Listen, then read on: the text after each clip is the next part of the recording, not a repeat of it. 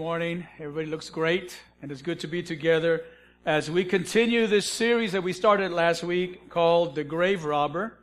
And what we're doing in this series is we are looking at 7 of the miracles of Jesus as they are found in the book of John. And every week we're going to look at one of these miracles. We started last week with an introductory sermon titled Don't Miss the Miracles. And if you missed the sermon last week, I encourage you to go to our website and listen to it, or you can also listen on iTunes. Look for our podcast on iTunes, or we have an app. Just download our app, and you can listen there as well. But it was a good start to our series last week, and today we're going to start on the first of the 7 miracles of Jesus as found in the book of John. There are actually 8. The 8th one, of course, is the resurrection of Jesus. But in terms of the ones that Jesus himself performed, we're doing this through this series titled The Grave Robber, How Jesus Can Make Your Impossible Possible. And this series is based on a book by Mark Batterson. Mark Batterson is a pastor, the lead pastor of the National Community Church in Washington, D.C., and he wrote this book about 3 or 4 years ago called, by this title, The Grave Robber. And so if you like to read, I encourage you to look up the book and read it. In fact, this book is on sale. You can get it for a very, very good price at our local Family Christian store, which is unfortunately going out of business. So everything's on sale there. You can get a good price for a copy there. So last week we discovered that we miss the miracles of Jesus when we allow our limited understanding to limit our understanding of who He is, that He is actually God. He's the Son of God. He's God Himself. And sometimes we also learned we miss the miracles when our disappointments cause us to stop believing in miracles.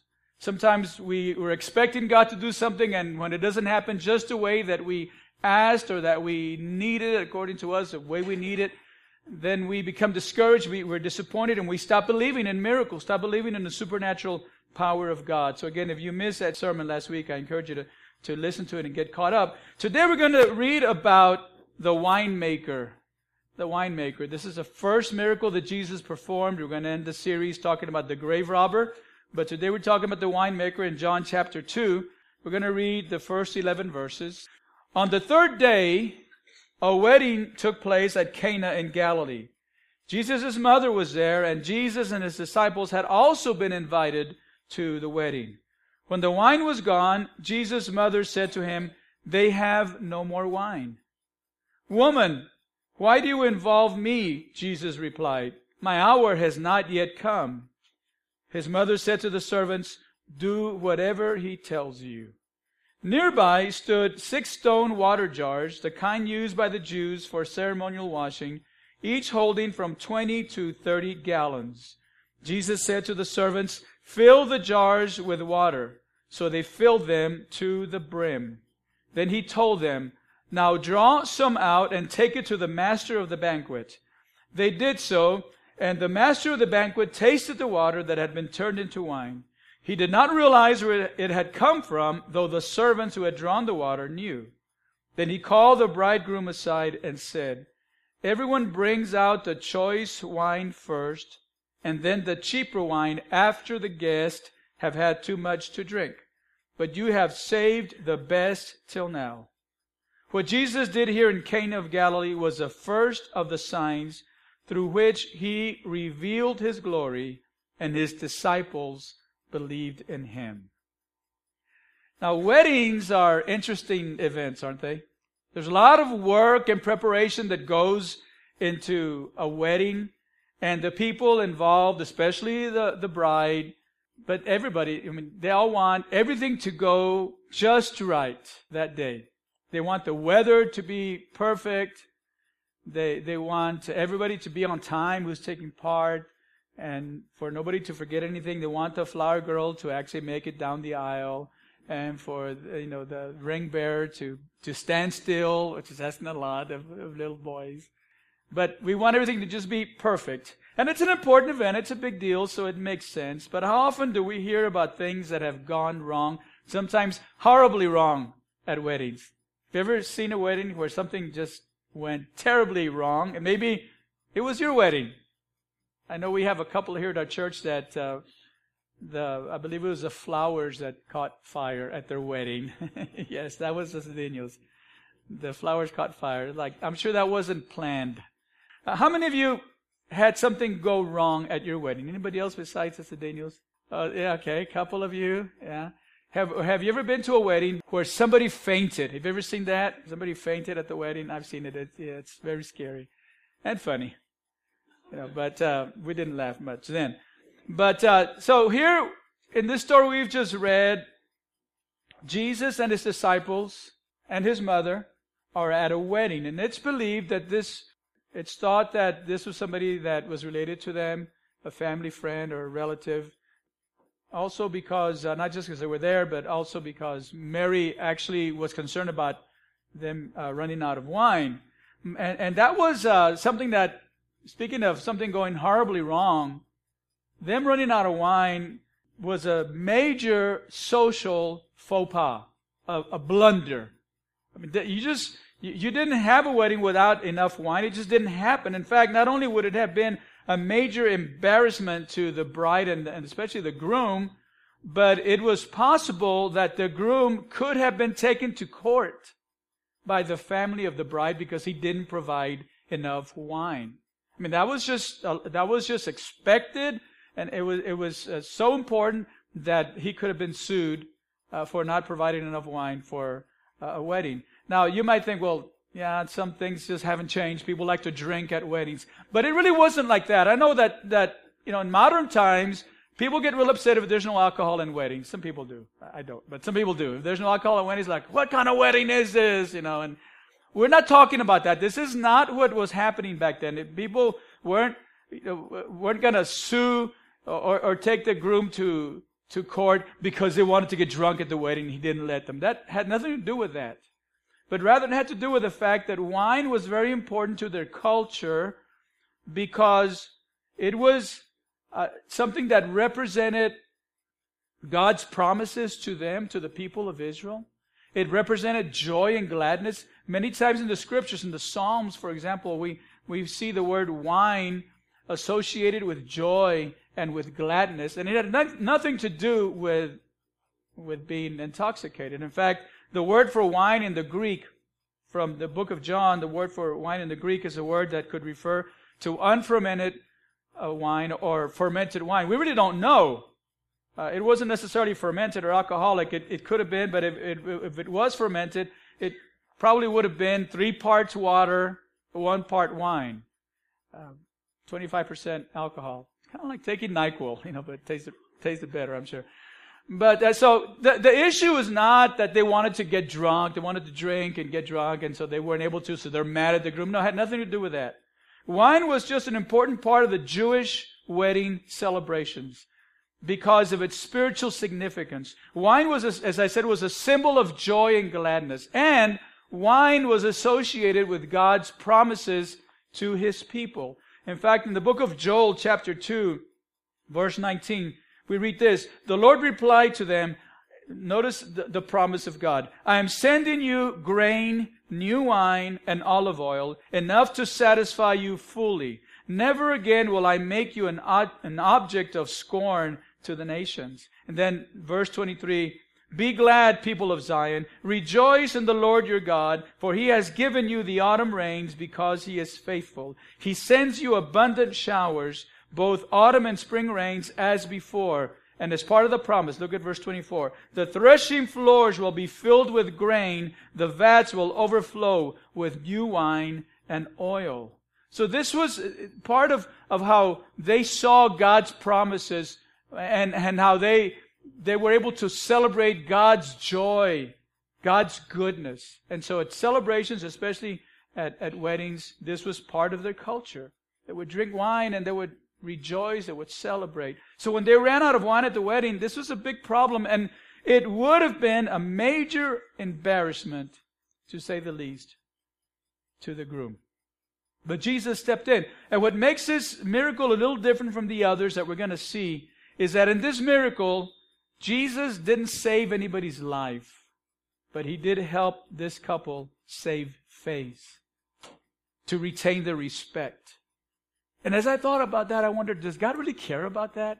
Doesn't God care about the big things, but in terms of helping me save face, because maybe I spoke too soon, or maybe I misspoke, or maybe I promised something I can't deliver, or any number of things. Is God interested in helping us save face and not being humiliated? I think He is, because He cares about the small things in our lives. But let's not forget, He's more interested in working miracles that reveal His glory. And that's what this miracle was about. It was about revealing His glory. That's what all miracles do. They reveal the glory of God. In other words, yes, God cares about helping us save face. And that, I don't know, I repeat that because that blesses me. That He would say, okay, I'll help you save face. It's your fault. For some reason they miscalculated. They didn't have enough wine. But Jesus said, okay, I'll help you save face. But I'm going to use this as an opportunity to teach something much more important, much bigger. And so they ran out of wine, and Mary, the mother of Jesus, came to tell Jesus. She just came and she told him they have no more wine. As a matter of fact, she didn't tell him what to do.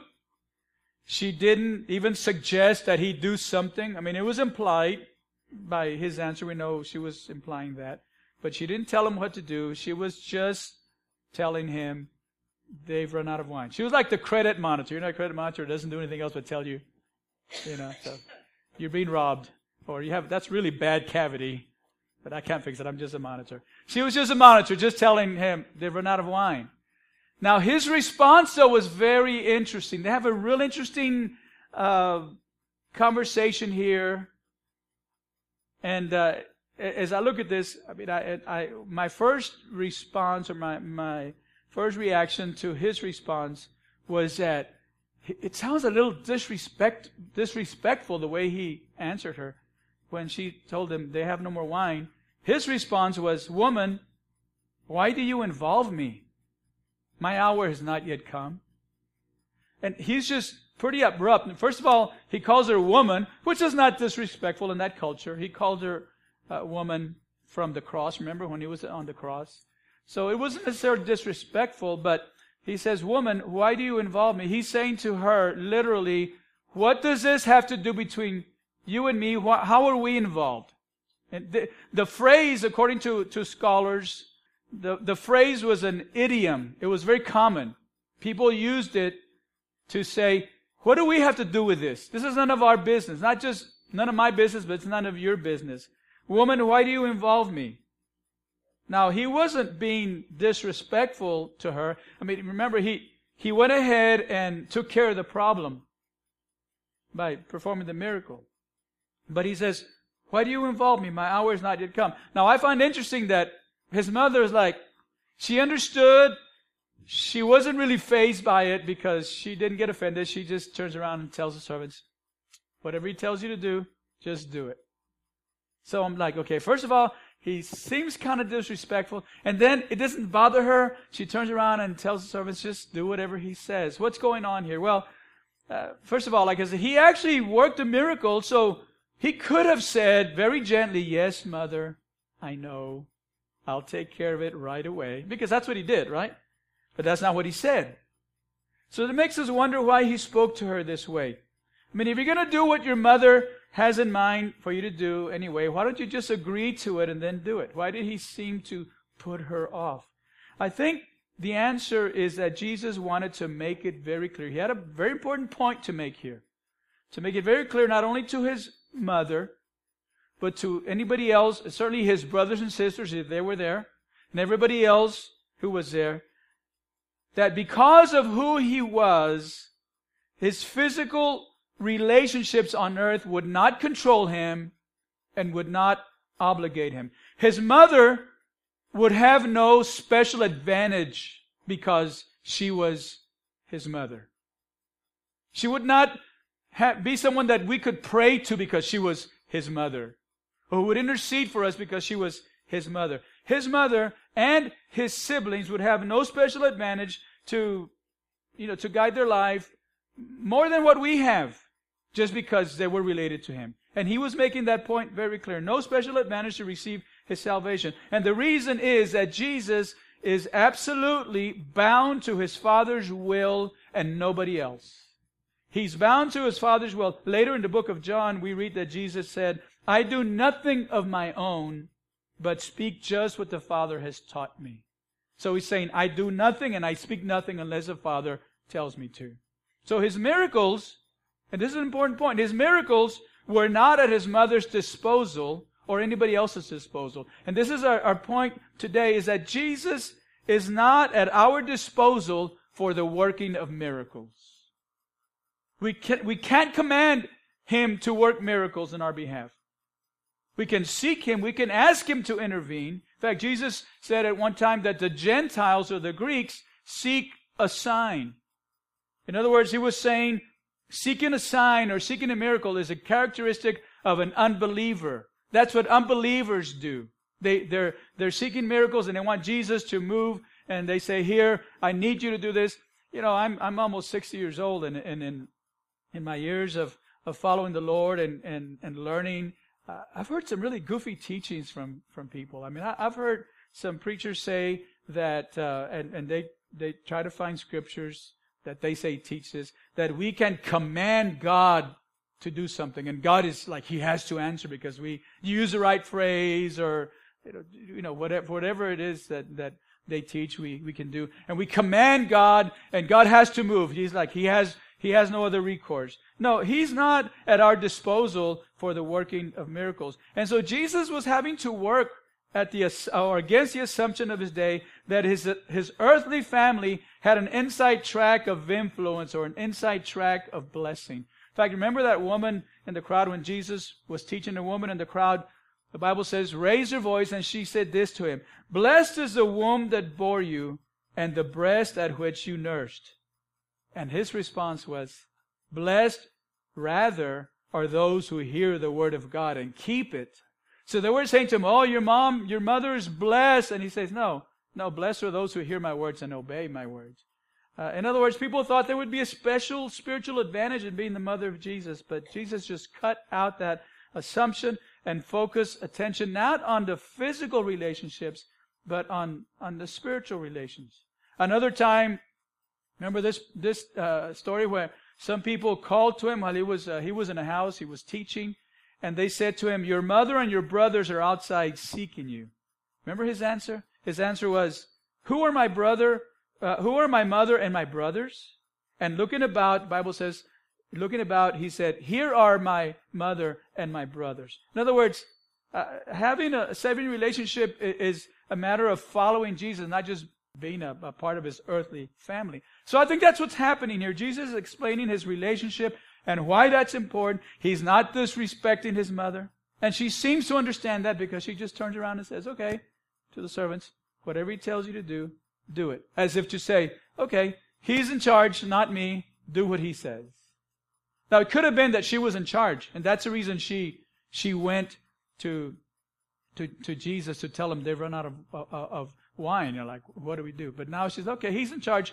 Do what he says. So then verse 6 tells us that there were 6 stone jars, water jars nearby, the kind used by the Jews for ceremonial washing, each holding from 20 to 30 gallons. Jesus said to the servants, fill the jars with water, so they filled them to the brim. Then he told them, now draw some out and take it to the master of the banquet.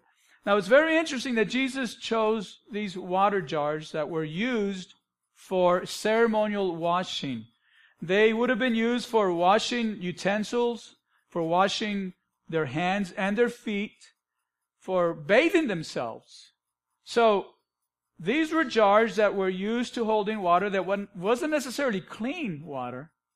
This is why when the servants took the water, after they filled the jars with water, took the jars to the master of the banquet and poured him some water. Surely, because the Bible says the master didn't know where the water had come from. And these servants did. They knew the water had come from this jar. They took him just a cup of water, but they knew it had come from this jar. And they knew, well, this jar is usually filled with water that is not very clean. And so we're going to give him unclean water. They're probably going, I don't know. This is why it's important that Mary told him, do whatever he says. Otherwise, it would have said, we're not going to give him water from these jars. But they had been commanded, or instructed rather, to do whatever Jesus commanded. So they went and they gave him the water, and it turns out it was the best wine of the day. But what's interesting about this is Jesus specifically chose these jars to fill with water because I think he was about to change the focus from the Old Testament law, which included the ceremonial washing for sins, change the focus from that to his death on the cross and his blood, the new wine, his blood, which cleanses us, John wrote later in one of his epistles, cleanses us from all unrighteousness. In other words, he was taking the purification rituals of the Jews and replacing them with a new way of purification, which was and is his blood. Because he turned the water into wine, and later he turned his wine into blood, symbolically speaking, of course. He turned the water into wine, and then he turned the wine into blood. When he celebrated the Last Supper with his disciples, he held up the cup and he said, this cup is a new covenant. And he explained how that the wine represented his blood. This is precisely why he told his mother, my hour has not yet come. Remember when he said, why are you involved in me in this? My hour has not yet come. What is this hour he's talking about? Well, his hour is the hour of death, when he died for sinners and when he made purification for their sins. And so he was wanting to teach, wanting to instruct, wanting to introduce something new, something different. Now, whether they understood that, I think maybe Mary did. There were things that she saw and she understood and she pondered in her heart. His disciples maybe understood to a point because they believed in him. And yet there were things that they didn't understand. And I'm sure there were some that didn't understand this. But he was making this transition. And so he performs a miracle. And I think, I believe, and a lot of scholars agree with this, that what Jesus is doing here is saying to Mary, so the hour of my death isn't here yet. But I'll give you a sign of my death. I'll give you an acted out parable, which is what this was, turning the water into wine. I'll give you an acted out parable of my death and what it's going to mean. So when he performed the miracle, he gave a sign that pointed to his death as a price of salvation. But let me come full circle around and say this again. He not only performed this miracle as a sign of his death, but also, I believe, to show that he cares, to show that he cares about the details of our lives. And he showed that he wants us to experience joy. True joy, the joy only he can give. Because the wine represents the joy that's only found in Jesus. And what's disturbing, and you know this to be true, is that many people get fixated on the actual wine to find joy, and they ignore the winemaker. They get fixated on the things here on earth that they think they can find joy through, whether it's alcohol or whether it's drugs or whether it's a moral relationship, whatever it might be. Get fixated on those things rather than the one who can give us true joy and satisfaction. Let me tell you, if you need joy, don't seek joy, seek Jesus. If you need a miracle, don't seek a miracle, seek Jesus. This is about Jesus. Our series is not so much about miracles. Yes, we're learning from the miracles, but it's not so much about seeking miracles. It's about seeking Jesus. So I want to ask you today, are you seeking Jesus? As we turn a corner and get ready to conclude, let me ask you, are you seeking Jesus? And what does that look like? What does it look like to seek Jesus? Well, I would say, check your daily and weekly schedule. That'll tell you if you're seeking Jesus. Because I believe to seek Jesus takes time. It takes effort. It takes time. Do you remember when Jesus took his disciples to the Garden of Gethsemane to pray with him? And he went off to pray, and he came back to where they were, and they were asleep. And he said to them, could you not watch with me 1 hour? Now, does that mean that we have to pray an hour a day? But not necessarily. I think the principle is it takes time. It takes time to seek Jesus. Jesus said, strive to enter through the narrow gate. Make every effort to enter through the narrow gate. Sometimes we think, well, I'm just saved by grace and there's none of my effort makes any difference. And that's true. But it does take effort. Jesus said it himself. Strive, make every effort to enter. In other words, he's saying it takes effort. It takes energy. It takes time to seek Jesus. And if we're getting up in the mornings and we start in our day, we never take time to seek Jesus. If we're just kind of coasting through the day, then eventually the bottom's going to fall out in our lives. So let me challenge you, seek Jesus. To seek Jesus means you seek His Word, because His Word testifies of Him. It means you get into a habit of reading His Word daily for direction, for instruction, and for strength. To seek Jesus means to seek His presence. His presence is real. His presence is powerful. We talked about this last week. Remember the two disciples going to Emmaus? What did they say after they realized that was Jesus they had been walking with? They said to one another, didn't our hearts burn within us when He explained the Scriptures to us?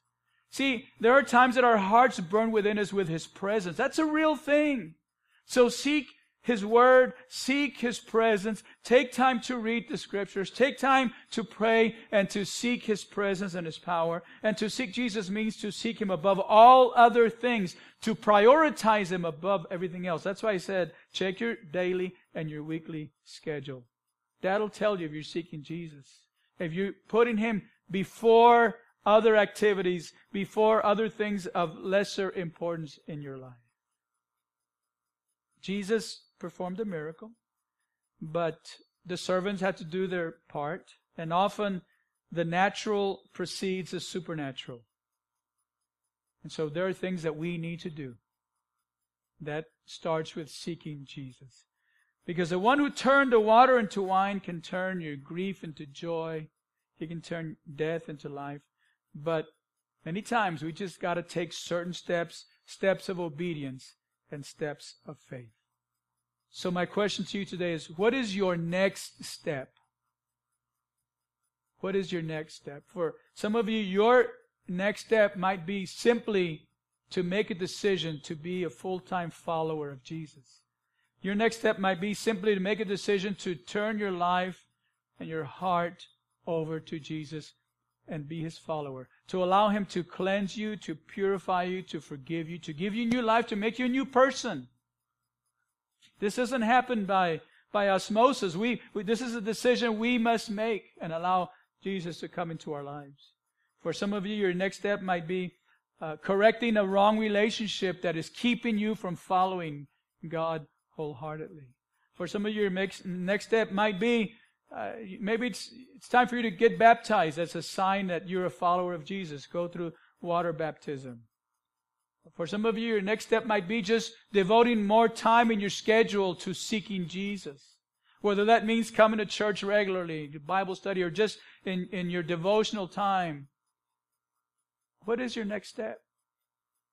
You alone know what that is.